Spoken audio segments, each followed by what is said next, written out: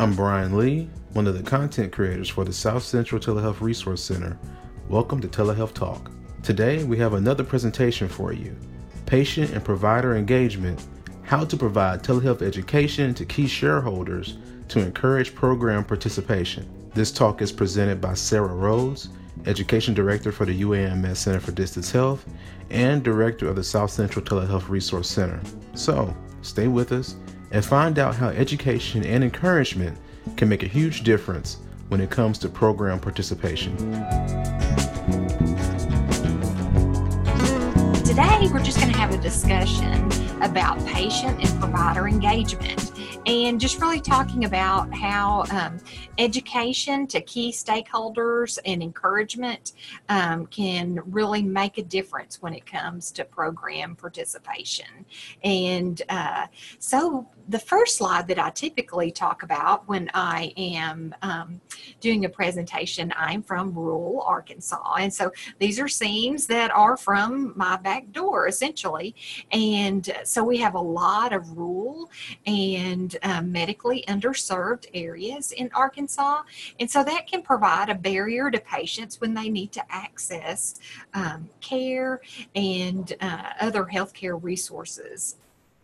But I will say I traveled to the big city and I had to take public transportation from one hospital to another. And it took for a little, what I would say 15-mile distance. It took over an hour and a half to get there by public transportation. So that's a barrier as well when it comes to access to care and specialty care. So at the Center for Distance Health, we believe that telehealth is part of the solution. And we really think that people, when they hear about telehealth, they will readily adopt it without any issues or problems, and going back to the mantra, if you build it, they will come. Well, as much as we want to say this is what happens, actually it does not. So, but here is one of our programs. Angels is a program developed by Dr. Curtis Lowry, and he's the gentleman there in the photo. And Rosalind Perkins is the clinical director of Angels and over all of our clinical programs. And so with that, we have sites throughout the state of Arkansas, and it began in 2003. But even with that very well established, successful program even with that established, successful program, many programs and sites are not readily accessing the equipment. So here's sort of a funny picture. This is a restroom, and so they have their telemedicine equipment in the restroom that's not being used. It's being used as a storage facility. So what do we do? How do you combat this? So when you go from idea to implementation, but we really want successful implementation. We want people using the equipment. We want patients getting better access to care. And so how do we get from the idea to this successful implementation? So I'm just going to give you some thoughts or ideas that I've put together on programs that we have done here at the Center for Distance Health, and ways that we've successfully implemented it in the process that we've done to do it. So it's very, very important to get the right people at the table. And, you want the money people, you want the CEO, you want the managers, you want all of those people to get them on board, and healthcare providers. But are these really the people that we need to talk to? So I think it really depends. I don't think in any scenario, they're the only people that you need to talk to. You need to really see who the stakeholders are. So let's say if you've got a telehealth program that you're wanting to implement in a rural setting or a low access setting, you really need to talk to people from that community, from that organization, talk to patients. What is their Wi-Fi access? Do they have cellular data in their area? You need to talk to physicians. You need to talk to the nurses. You need to definitely talk with your IT tech people and make sure they support your endeavors.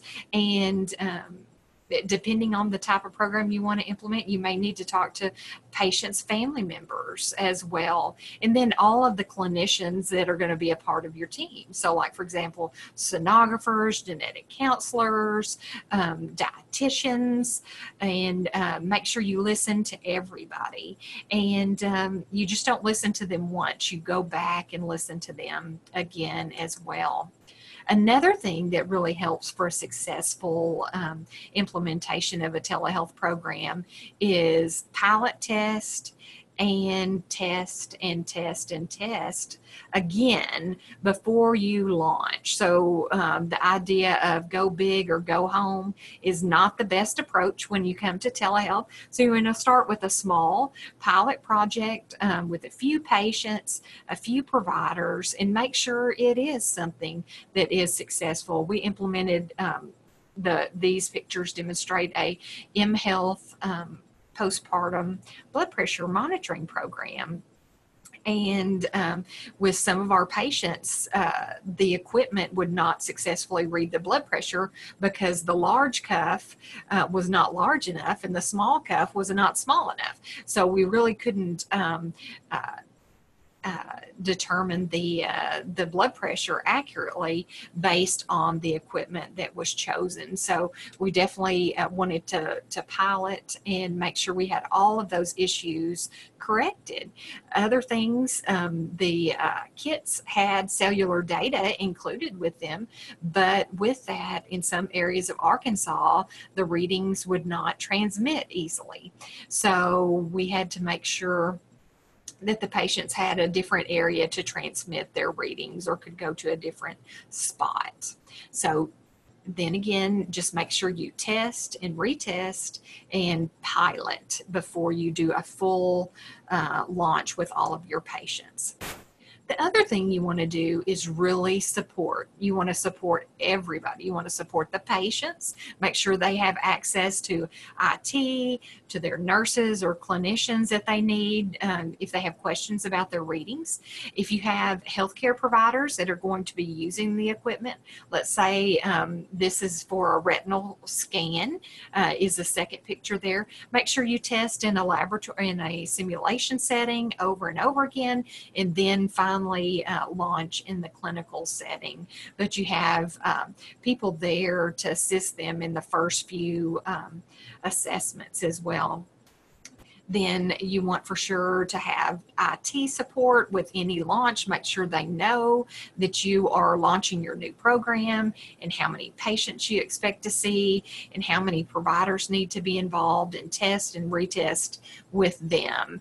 And you really want to have support in the bottom right. That's Dr. Hall, and he's with a resident there doing a laryngoscope, telelaryngoscope intubation in a mannequin. So with that, you want the IT people there, the provider there, and really assessing the needs and supporting them.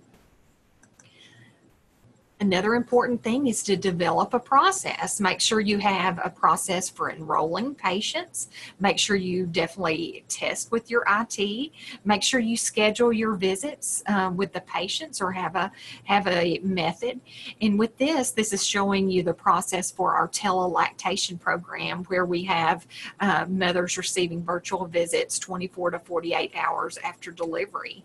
And with that, we had to ensure we had a HIPAA compliant portal or app for the mother to use, as well as the lactation consultants. Now, we'll say with this program, we had to train about 10 lactation consultants who had no telehealth or mHealth experience. So we did a lot of training and support for them initially.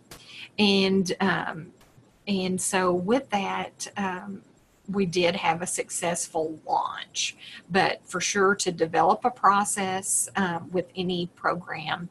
And if you can stick to that same process, it'll be easier for patients and clinicians who may or may not be familiar with telehealth.